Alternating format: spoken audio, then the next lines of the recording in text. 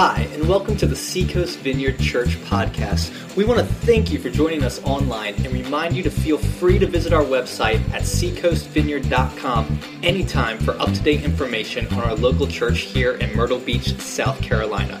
If you would like to give financially to this ministry, whether that's a one-time gift or a recurring monthly gift, simply click on the Give tab at our website and give however God leads you. Now, we want you to enjoy this message from God's Word. Good to see everyone. My name is Tim. I'm one of the pastors here, and I've been out of the pulpit for a couple of weeks. And we had Phil and Jan Strout here for our 16th birthday celebration a couple of weeks ago. Man, that was awesome. I just want you guys to know that you made a big impression on our national directors. They really thought this church was awesome. They thought you guys were great, and they loved being with us. And I had some great things to say and encouraging words for us. And then last week, Rick, our small groups pastor, gave a great word. I listened to it. We were out of town, and I listened to it last week, and we were with our regional leaders in a retreat where we planned for this coming year, 2014, for our region. And so we were up in Virginia Beach in meetings for like 4 or 5 days in a row. It was really good, though, very productive. Well, we are starting a new series today in the book of Jude. Did you know there was a book in the Bible called Jude? Yeah, isn't that kind of cool? Hey, Jude. And it's over in the back of your Bible. It's the next to the last book, unless you have a weird chapter like mine, Table of Weights and Measures.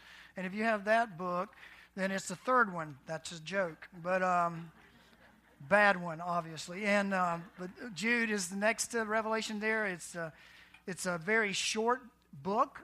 Matter of fact, I want to challenge you to read it over the next 25 days. You only have to read one verse a day, and you will have read a whole book of the Bible. There's only 25 verses in this book, just one chapter. And so if you start today and you read one verse and one verse tomorrow, in 25 days, you can say with total confidence, yes, I read a book of the Bible. And then you can move on to the challenging books like 1 John, 2 John. It's actually 13 verses. And so then you can, these are great books to start with because some people just get so intimidated and they go, it's just so long and I can't stick with it for a while. Take these little books near the end of the Bible and read them. Just read them and give it a chance. Think about them. They're great books. They've got wonderful things to say. And so today we're launching into a series on the book of Jude. And I think the book of Jude is very appropriate. It's very applicable for our culture and for our situation. Jude is writing a letter to a church. We don't know which church. We're not sure exactly what group he's speaking to, but we do know this is a church and a group of Jesus followers, Christians, that he loved and he cared about. And so the letter is to them, to those folks he loved and cared about a situation with some people in the church who are causing some problems, with some bad teachings and some teachings that were undermining the very basics of what it means to be a Christian.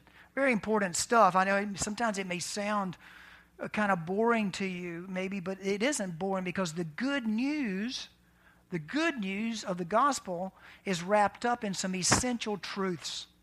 And if we sacrifice those, then we've sacrificed the power of the gospel and all that there is to hope in. And so Jude is concerned about this, but he's not writing the letter to those guys or those people that are causing the problem. He's writing the letter to the church that the problem is in. And so I guess this is written somewhere around 60, 80 A.D., moving into maybe like this just beginning of the second generation of the first Christians there. And I think it's appropriate for us to look at the book of Jude because in our culture, we have so many diverse views and takes on what is truth and on what is the real truth as far as when it comes to God. Who gets to really say the way it is? And why is this way the way and not just simply a way? And so I think it's very appropriate. We have multitudes of different beliefs. I was in a conversation just a few weeks ago with someone where we talked about Christianity versus other faiths. And this particular person couldn't believe that I believed that Christianity was unique and that it held the hope for the world, and that is Jesus. And that Jesus was solely and uniquely the one and only Son of God. And I was like, that's good news. That's not bad news. That's good news. It's good news. And Jude is going to deal with some of this in this book. And so, if there's not something we can sink our feet into and anchor ourselves in, then any old thing will do. And Jude is going to help us understand, and even today in his introduction to the letter, is going to help us understand some of the essentials of what it means to be an authentic follower of Jesus Christ. And I take great joy in reading this and being able to study it because it just encourages me. You'll find as you begin this journey, if you don't know this already, when you begin to follow Christ, that not everybody that comes into your life saying that they're here to help you with your spiritual walk are really there to help you with your spiritual walk. Sometimes there are situations that come along that and people have certain agendas, and they come along and they're there to somewhat subvert and to change maybe some of the things that are very essential to what it means to be a follower of Christ. When we were first married, I know you guys have heard my story a million times, but you're going to hear it a million more because I love to tell it. But that's just the way it is. I mean, I love it. And I love it. You got a story, I got a story, how Jesus reached us. They're wonderful stories. But when I first became a follower of Christ, Karen and I got married within about 3 months of that happening. I just became a 20-year-old. She just became a 19-year-old. We head off to college. And coming to Christ, I was so excited about Jesus. I was so excited about what he had done in my life that when I came, most of you know I became a Christian at a surfing contest. And I went to this contest not looking for Jesus. I didn't go there looking for Jesus. But Jesus got me there. I mean, he revealed himself to me there at that contest. And when I came out of that situation, actually that very night, I started telling other people about it, that within an hour or two of it happening. And I was just so excited because I had been on a journey somewhat. And I was so excited that, hey, I finally, I see what it is. I see what it's really all about. But I told other friends and they weren't as excited as me. And I was a little bummed out. I was like, why aren't you as excited about knowing that this is how the Father is working to reach you and to reach me? This is how much love he has for you and he has for me, that he sent his only Son. I mean, that's a pretty exciting thing, but, other people were like, well, man, that's your truth. My truth's this, and if you say your truth's better than my truth, then that's not the truth. Wait a minute.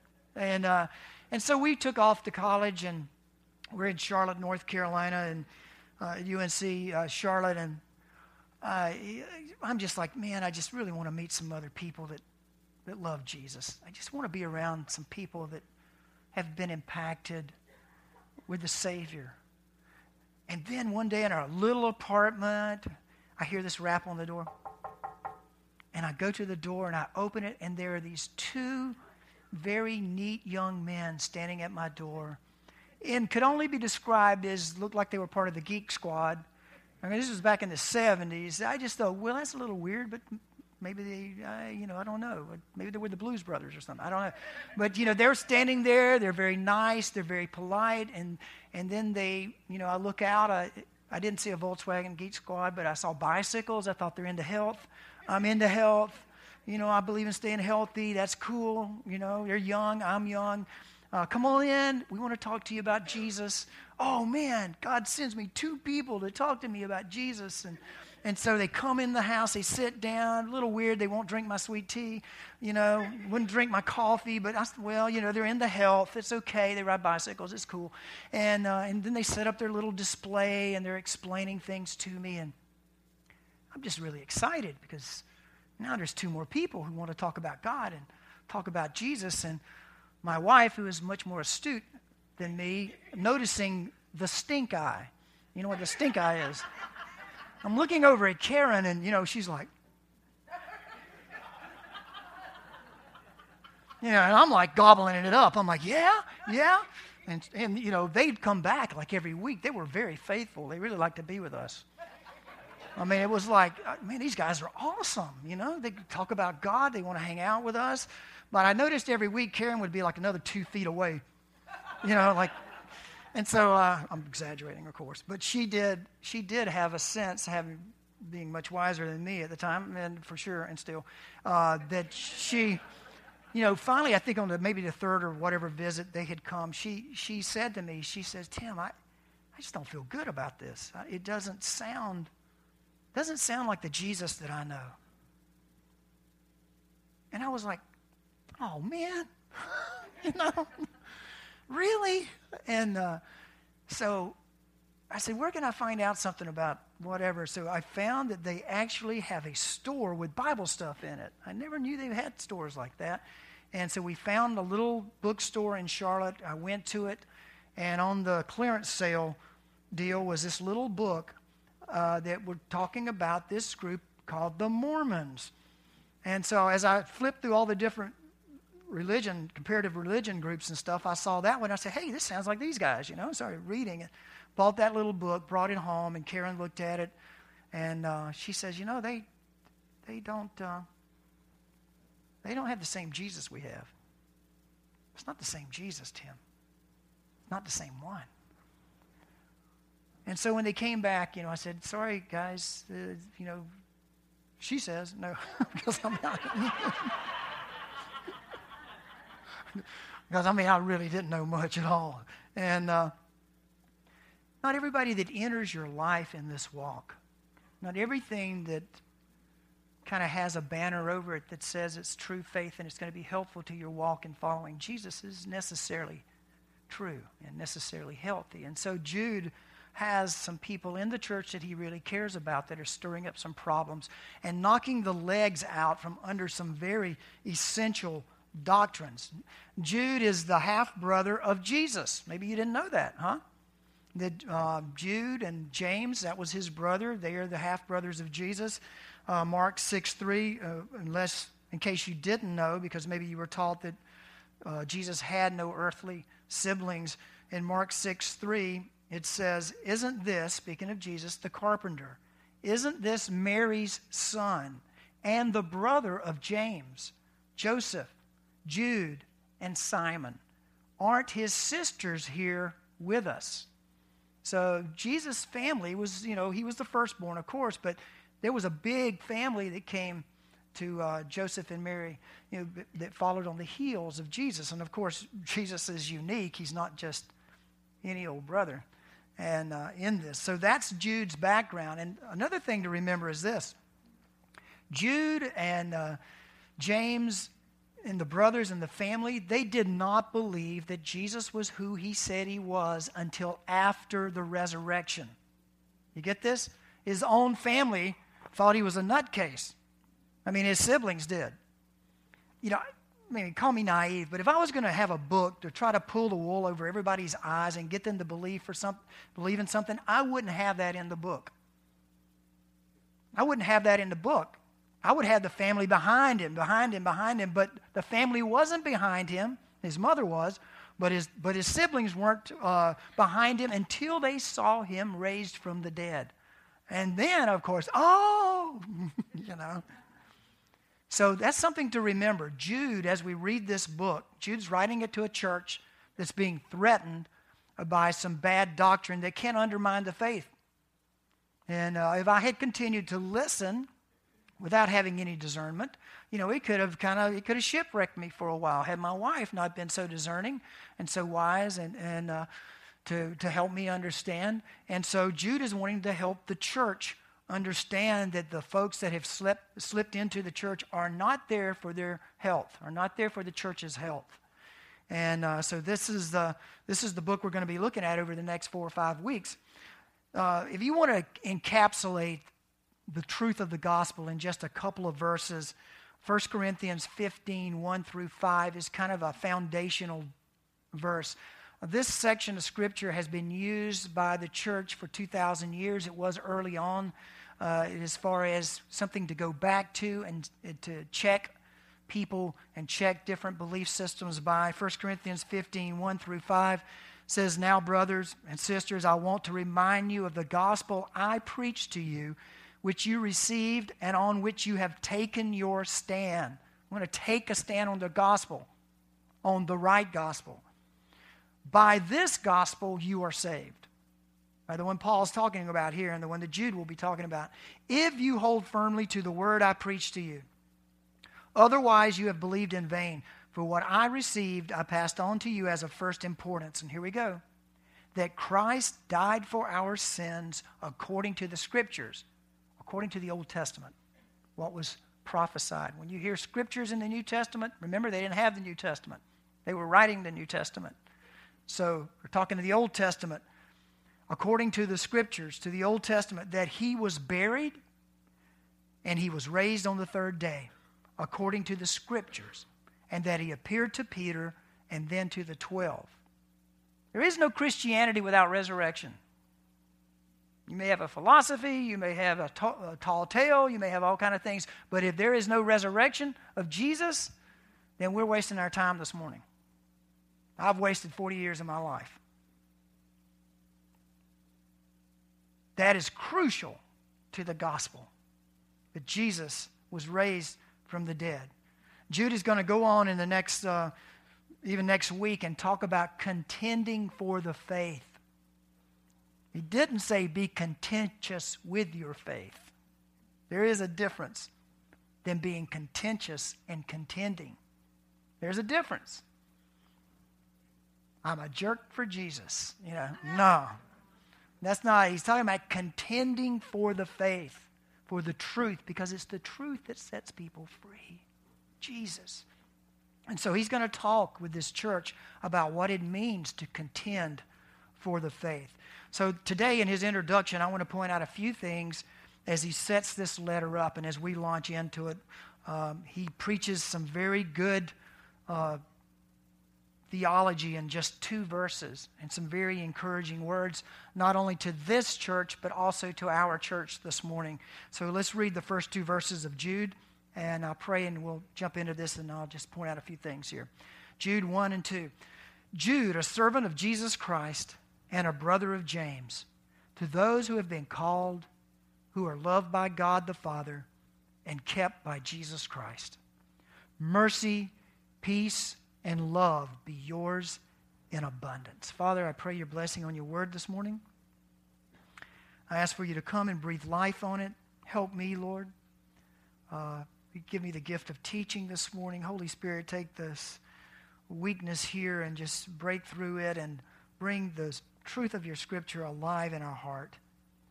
May people be encouraged today, Lord, to see you, to understand who you are, and to put their trust in you.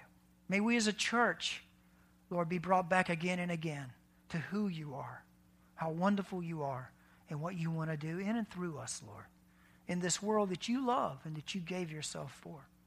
So, Holy Spirit, we welcome you here. Come, breathe life on your word in Jesus' name. Amen.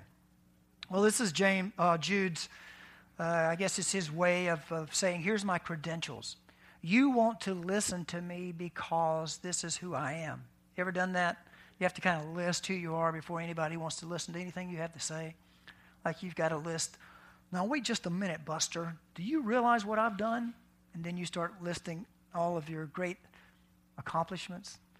Well, notice how Jude begins this book. And if you want to follow in the fill in, you can just fill this in as we go along.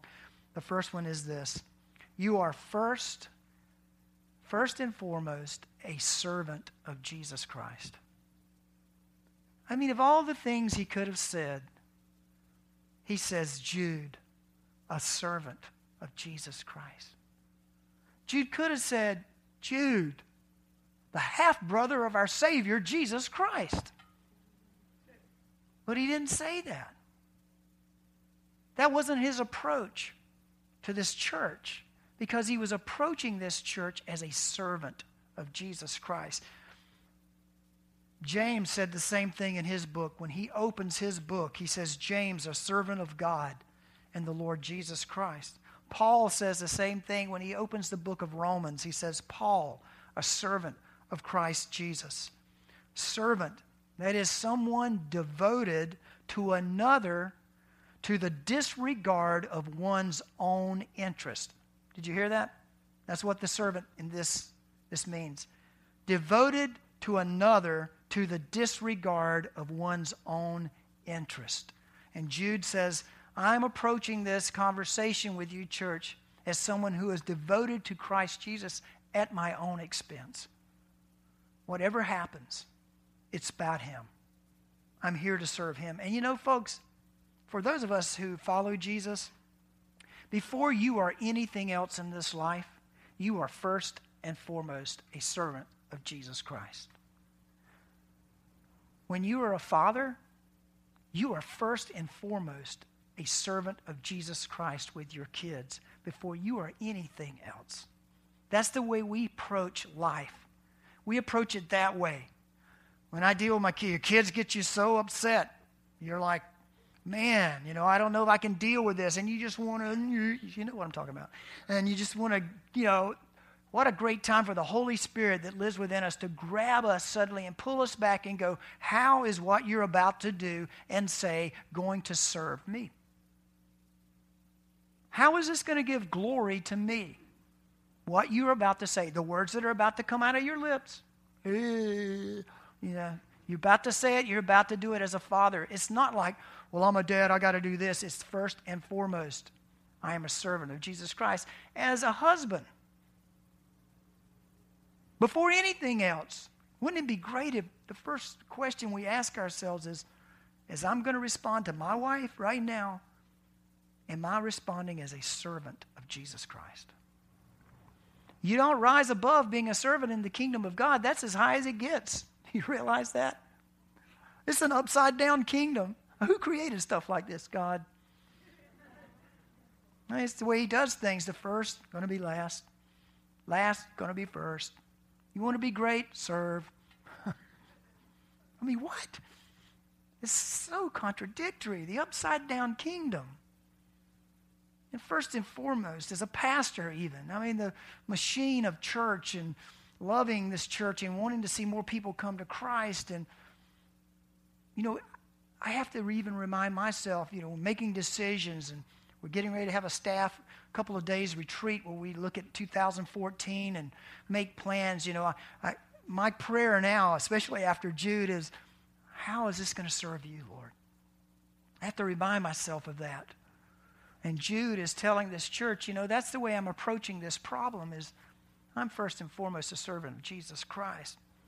As a leader, as a wife, as a friend to others. A friend comes to you, right? And they're pouring it out. And you're like, you love your friend. And they're pouring this situation out to you, and you're getting madder by the second because somebody has mistreated your friend. And you're getting ready to say, I would lay into them. What should you say as a servant of Jesus Christ? What serves the kingdom of God? What serves the greater picture of the kingdom, the rule and the reign of God? What is going to bring glory to Him? As an employee, some of you guys are going to go to work this afternoon. And you're like, man, my life sucks. I hate this job. And it's like, my boss is the spawn of Satan. It's like, and so you're going to have an opportunity. You're going to have an opportunity before you open your mouth to ask this question. Follower of Jesus. Now, if you're not a follower of Jesus, go at it. Go ahead, have some fun. But this is not how we live. This is not how God is training us to live. God has called us to live a different way. And so, employee, you're going to have an opportunity to either say something that builds the kingdom of God, that serves Jesus Christ, or tears down the kingdom. Employer, I'm not going to let them off the hook, don't worry. Employer, you're a Christian, you have a business, and you have employees. And you're dealing with your employees. How do you treat them? Do you treat them as a servant of Jesus Christ? When you look and you do what you do with your business, and do you treat them as Jesus would? You are first a servant of Jesus Christ. Even church member even. I mean, a church member, you come here, this is your church. Are you speaking and are you acting and are you doing something that in a way that serves Jesus Christ and serves the kingdom of God? Are you serving?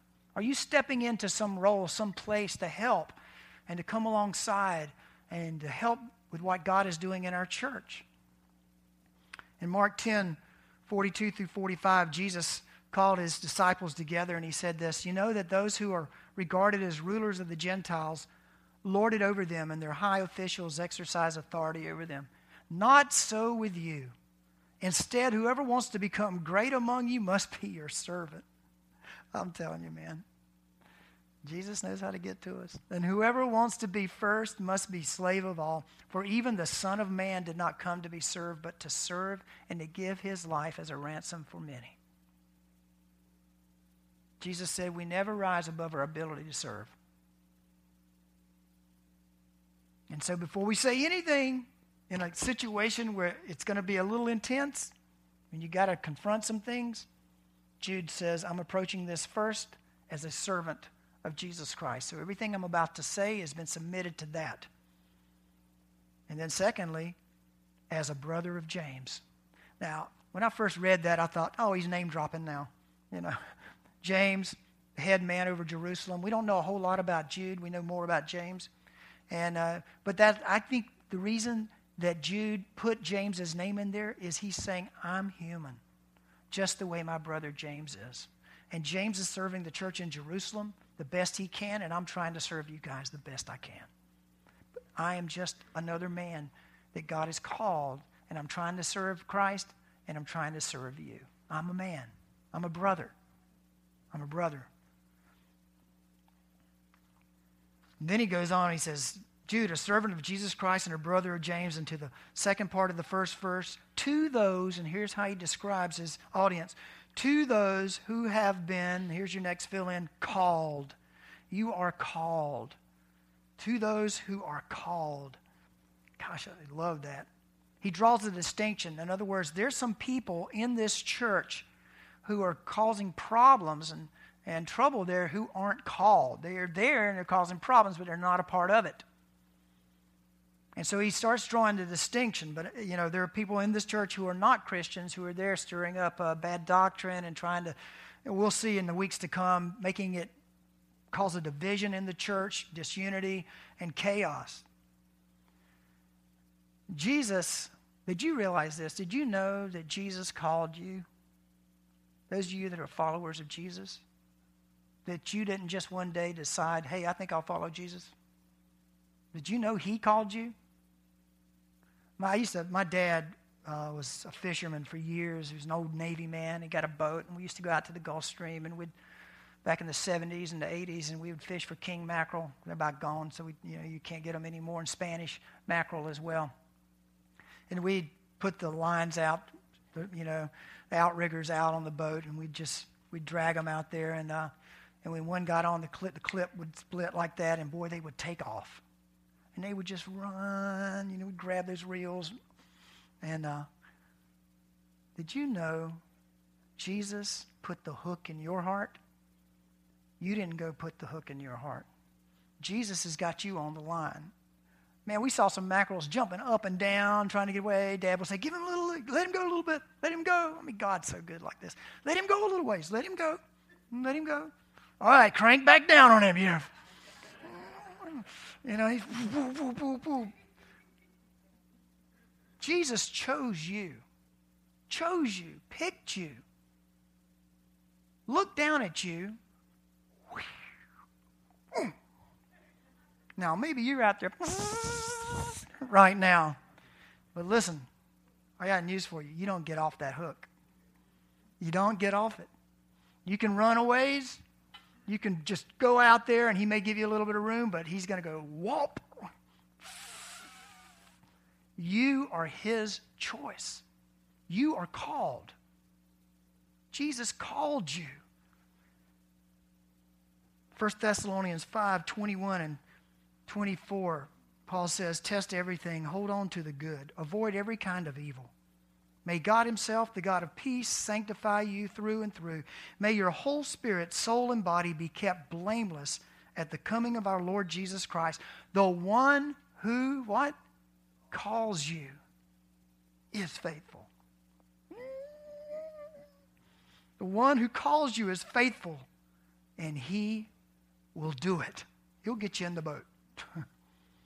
He will get you in the boat. And you flip over to 2 Thessalonians, verses 13 through 15, and we read, but we ought always to thank God for you, brothers, loved by the Lord, because from the beginning God chose you to be saved through the sanctifying work of the Spirit and through belief in the truth. He called you to this through our gospel, that you might share in the glory of our Lord Jesus Christ. So then, brothers, stand firm and hold to the teachings we passed on to you, whether by word of mouth or by letter. You were called. There's a story when I was studying this over in Luke 19 that just kind of flashed through my head when I was thinking about this whole thing of being called. There's a story over in this chapter of a little guy named Zacchaeus. Zacchaeus was a short tax collector. I mean, not only was he a tax collector, but he was super short. So nobody paid attention to this guy. And when Jesus would come by or anybody would come by, you can just see Zacchaeus doing this, trying to get a look. I mean, you can never be recognized if you can't get someone's attention, right? And so here's Zacchaeus. He's hated by everybody. I mean, the tax collectors, they ripped everybody off. I mean, in a big way. He made huge sums of money off of the people during this period of time. And in chapter 19, it says, Jesus entered Jericho and was passing through. Jesus never just simply passes through anywhere, just like he's passing through here this morning. He didn't just kind of go, hey, how's it going, Vineyard? You know, I mean, he's here intentionally. And he was here intentionally in Jericho. Jesus entered Jericho and was passing through. A man was there by the name of Zacchaeus. He was a chief tax collector, like chief sinners, chief tax collector, and was wealthy. But get this, he wanted to see Jesus. He wanted to see Jesus. I believe everybody wants to see Jesus. They just need to get in a position where they can see who he is. But because he was short, he could not see over the crowd. But the guy's persistent. So he ran ahead and climbed a sycamore fig tree to see him, since Jesus was coming that way. And look at this next phrase in verse 5. When Jesus reached the spot, he looked up and said to him, Zacchaeus, come down immediately. How's that for a call? Come down immediately. I must stay at your house today.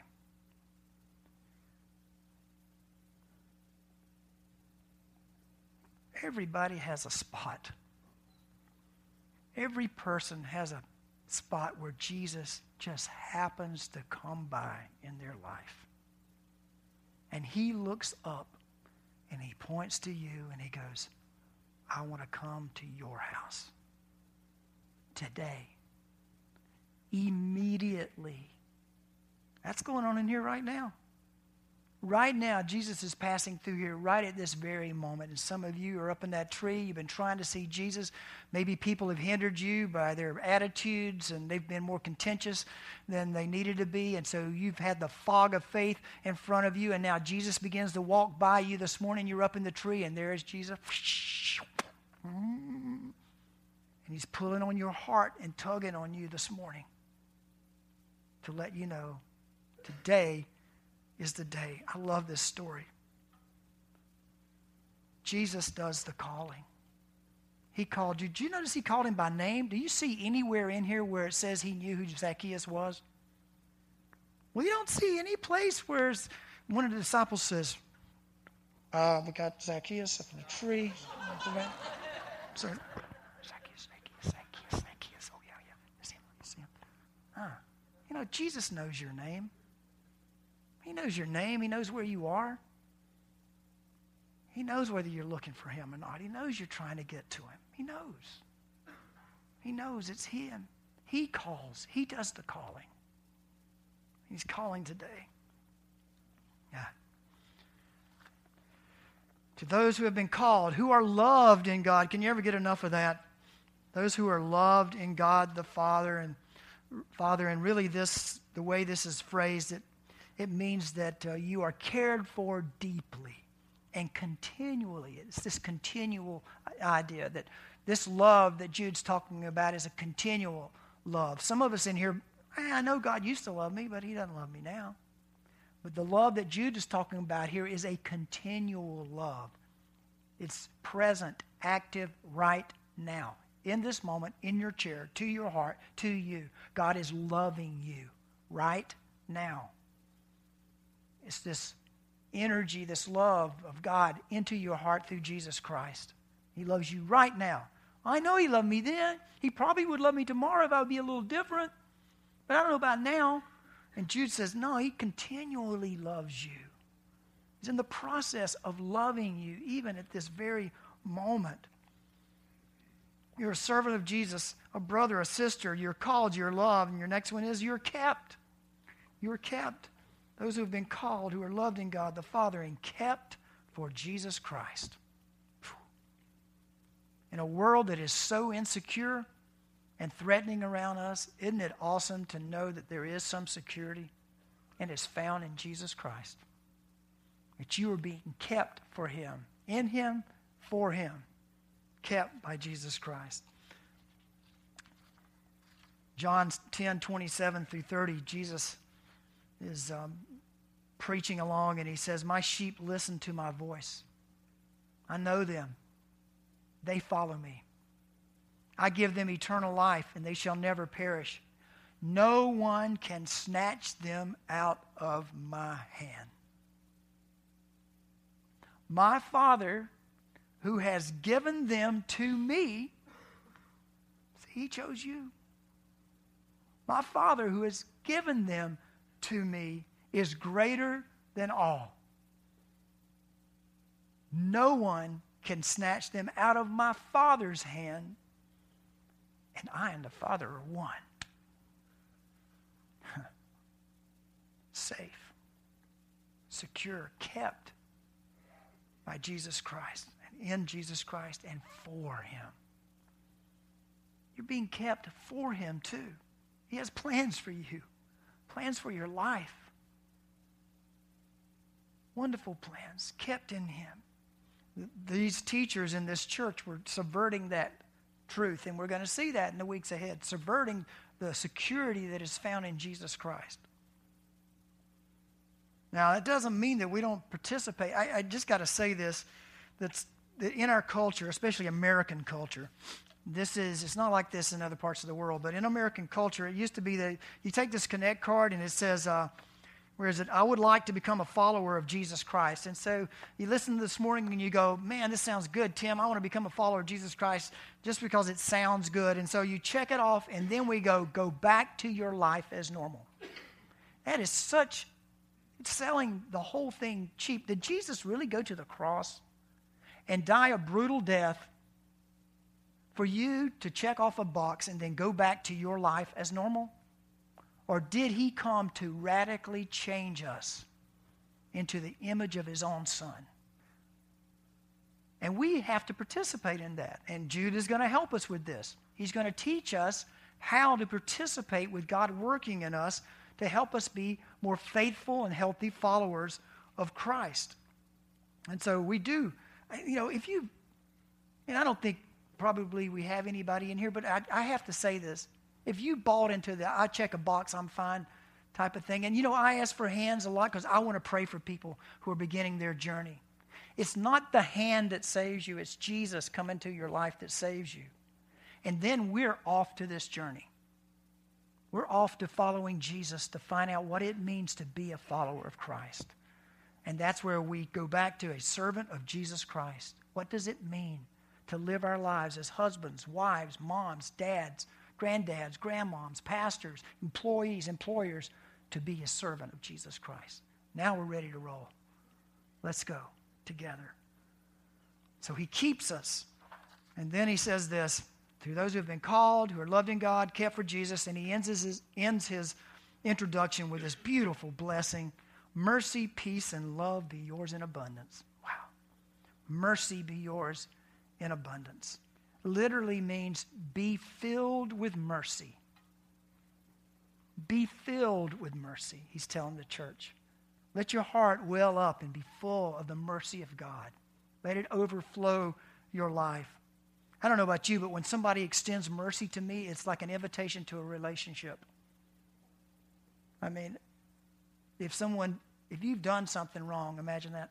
If you've done something wrong and you have to ask someone for forgiveness, or you don't even ask and they come to you and they let you off the hook, they give you mercy, you almost feel like that's an open door to a relationship. And that's the way God is. He pours his mercy into us so that we will relate to him in that way, as he's given us mercy as an invitation to experience this life as a servant of Jesus Christ. It means to experience the overflowing grace of God through Jesus Christ. That's what mercy means. In Hebrews 4:16, we read, "Let us then approach the throne of grace with confidence so that we may receive mercy and find grace to help us in our time of need." Mercy. Then he says, peace is yours. Peace be yours in abundance. Be filled with the peace with God. Do you get this? Not of God, but with God. That's what this means. Be filled with the peace with God. Like he wants the church to be filled with the recognition and the experience, I think, of peace with God. Those of you who are like sketched out a little bit today, like with God, like I'm not so sure I'm okay with God, but you know that you're a follower of Jesus, he wants you to be filled with the peace with God, that all is well with you and God. So Jude prays that prayer and he ends it with love. I mean, he mentioned love twice, right? Love twice because we never get enough of it. We can never be told enough that we're loved by anyone, especially God. In this book, have you noticed how he likes threes? Did you notice that at the very beginning, like the first verse? Called, loved, kept, mercy, peace, love. There's 20 sets of triplets in these 25 verses. 20 sets. It's like a trinity that runs through the midst of this little book as Jude tries to get his point across. And they didn't have books like we have. They didn't have the Bible. They were writing the Bible and living the Bible out. And so since they didn't have books for memorization, they would use this tool, and to memorize this with and memorize the truth of Scripture with. And so he ends this introduction before he jumps into it, and we'll jump into it next week. Mercy, peace, and love be yours in abundance. Everything that we do from the point where we come to Christ and Christ begins to lead us into this walk, everything we do from this point on should be done because we are servants of Jesus Christ. We remember that we are brothers and we are sisters in this body, in the church, but we have been called by God himself to follow him. That we are loved in God and by God, and that we are going to be kept secure in Christ by God.